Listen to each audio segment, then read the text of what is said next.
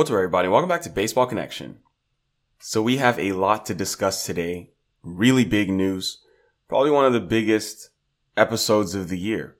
We're going to cover the Cy Young Award winners, the MVP Award winners. We even have a trade to discuss.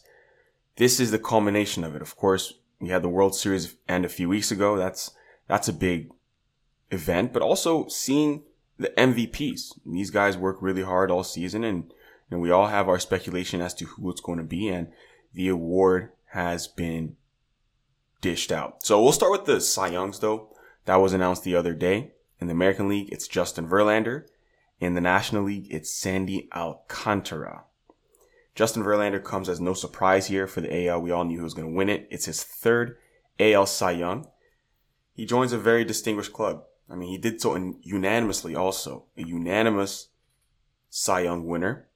Did so under unprecedented circumstances because he was a 39-year-old coming off Tommy John surgery. That kept him off the Major League mound for most of the past 2 years. Yet he was able to come back and throw a Cy Young season. I mean, when you think about it, when this guy underwent surgery September 2020, a lot of people were thinking, okay, well, it's a 12 to 18 month rehab process. How well is a guy in his late 30s going to respond to this? Because he also had a core surgery in 2014. And, he had been through some injuries in his career. And at that age, you just don't see guys bounce back. But he came back better than ever. Just helped the Astros capture their second World Series in 5 years. He received all 30 first place votes. And the 30 second place votes were split between Dylan Cease with 14, Shohei Ohtani with 9, and Alek Manoah of the Blue Jays with 7. So at this point, obviously we know Verlander is going to be a Hall of Famer, first ballot. But at this point, he needs to determine who he's going to finish his career with. He opted out of his $25 million salary he would have earned in 2023 with the Astros, and now he's going to be a free agent. And it's being reported that he's looking to get a deal similar to what Scherzer signed with the Mets, 3 years, $130 last offseason. That's a really big contract, $43 million a year for 3 years. But that's going to be interesting. So who is Verlander going to finish his career with? It's also interesting to note that the Astros just recently parted ways with James Click, their general manager. So, will the new GM have a new sense of direction? We don't really know. So, moving on to the National League, Sandy Alcantara is our Cy Young winner. So he became the first Marlin to capture this award, receiving 210 points and all 30 first place votes. And Brave southpaw Max Fried was second. Dodgers lefty Julio Urias was third. So Sandy Alcantara is the third Dominican-born pitcher to win a Cy Young Award. Bartolo Colon did it in 2005, and before him, Pedro Martinez did it 3 times in 2000, 1999, and 1997. And Pedro Martinez is Sandy Alcantara's childhood hero. He made the announcement. That's pretty special. But what did he do on the mound? In 32 starts, Sandy posted the second lowest ERA in the National League with MLB highs for innings and complete games. He was a workhorse out there. 228 and 2/3 innings pitched. That is a whole lot. I mean, those are the most innings pitched in the majors in 6 years. And he had 6 complete games. That's the most number of complete games in the majors in 6 years. So this actually marked the first time in history that a pitcher threw more complete games than every club this season. No team had up to 6 complete games. And then Alcantara had 6 by himself. So, of course, the Marlins had that. So, unanimous Cy Young winners on both sides, in the American League and in the National League. Sandy Alcantara does it. First Dominican-born pitcher since 2005. So, shout out to Sandy Alcantara. Marlins have a special talent on their hands. They've been able to develop some really strong pitching over the past couple seasons, and he's one of them. Moving on to MVP awards. So the National League MVP is Paul Goldschmidt. The American League MVP is Aaron Judge.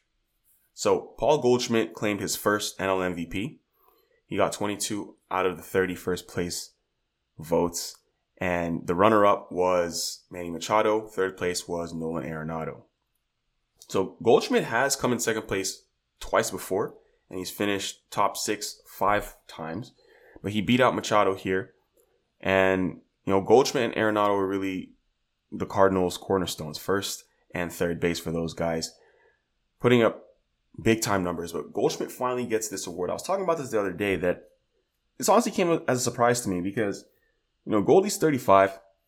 He's the 9th oldest MVP in the divisional era, and we don't think about him during the season as much. And of course, if you're watching a lot of Cardinals games, you know how good this guy is. But he's just always been good. He's always been this good, and he's steady. And you wonder, okay, well, he's getting old in his mid-30s. Maybe he'll naturally just see his numbers slowly drop off. Not a huge drop off, but maybe we'll just slowly see the numbers drop off from year to year. But we haven't seen that. He's just the kind of guy that you say when the leaves turn brown, his numbers are going to be there, which means in the fall, when the season's over and you look at the statistics for everyone, you're going to see Paul Goldschmidt, hit right around 300, 30 homers, 100 RBIs, roughly around there, with Gold Glove defense. That's just what he gives you year in, year out. This year, he was even better than that. He had 35 homers, 115 RBIs, hit 317 average.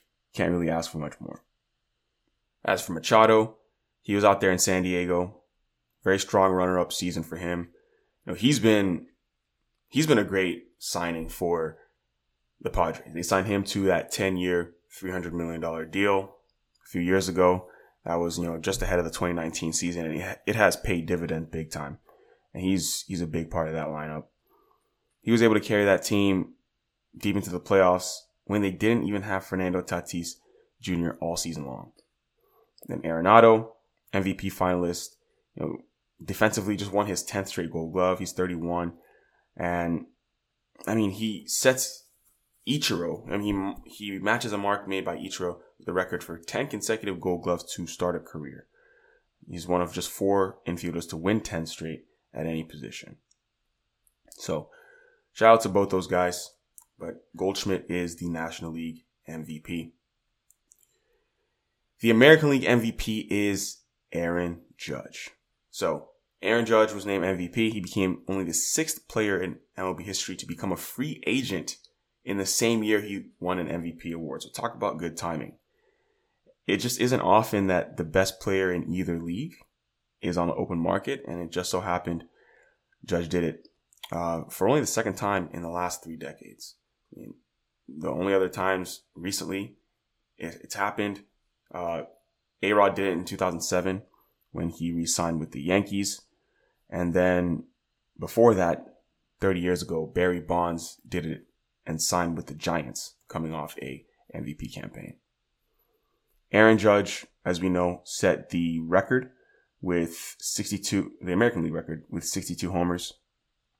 It was a magical season. He received 28 out of the 30 first place votes. Ohtani received only 2. And I think many of you guys know, if you've been listening to this show, that Ohtani was my pick for AL MVP. But that just wasn't going to fly with a lot of people. I think the argument in favor of Judge has always been that he's putting up historic numbers and he has a higher wins above replacement. He's on a winning team. Whereas Ohtani, how valuable can he really be if his team is not that good? Not that I necessarily agree with it. I'm not taking anything away from Aaron Judge. I just think that Ohtani is objectively more valuable because he gives you 2 All-Stars for the roster space of 1. No one else is doing that. That is, to me, the definition of valuable. If you were to replace Ohtani, you would need an All-Star pitcher and you would need an All-Star DH. I think that's as simple as it gets.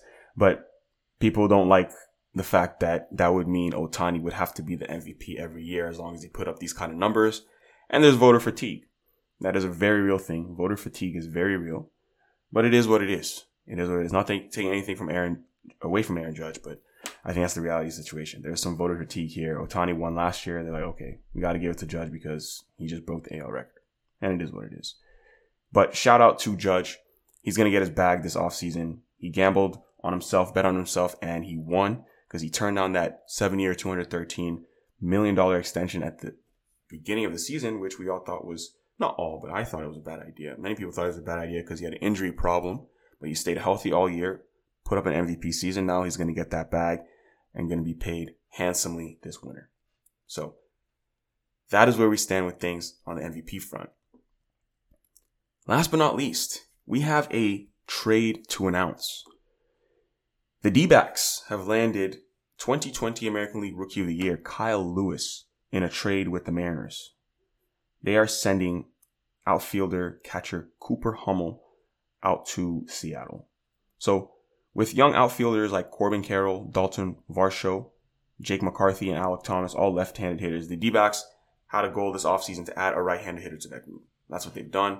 With Kyle Lewis, he won the AL Rookie of the Year during the pandemic-shortened 2020 season, but he's been hurt. Injuries to his right knee limited him to just 36 games in 2021, and he appeared in 18 games for the Mariners in 2022 when he also had a concussion. So he's going to get a chance to kind of start clean. In Arizona, he'll have more space to play because, in Seattle, he kind of got crowded out while he was hurt. Not that he wasn't good. He just was hurt, and Julio Rodriguez came up, and they're like, okay, well, we found our new center fielder in Julio. So the D-backs don't even need Kyle Lewis to play center, quite frankly. I mean, he can play all three outfield spots, but they're just looking at someone who can give them a right-handed bat. Kyle Lewis has a pretty good one when he's healthy. So that is the trade. That is what's going on in the desert. So that is going to do it for today, folks. That wraps it up. If you enjoyed this, please share it with someone who'd be interested, and we'll see you next time on Baseball Connection.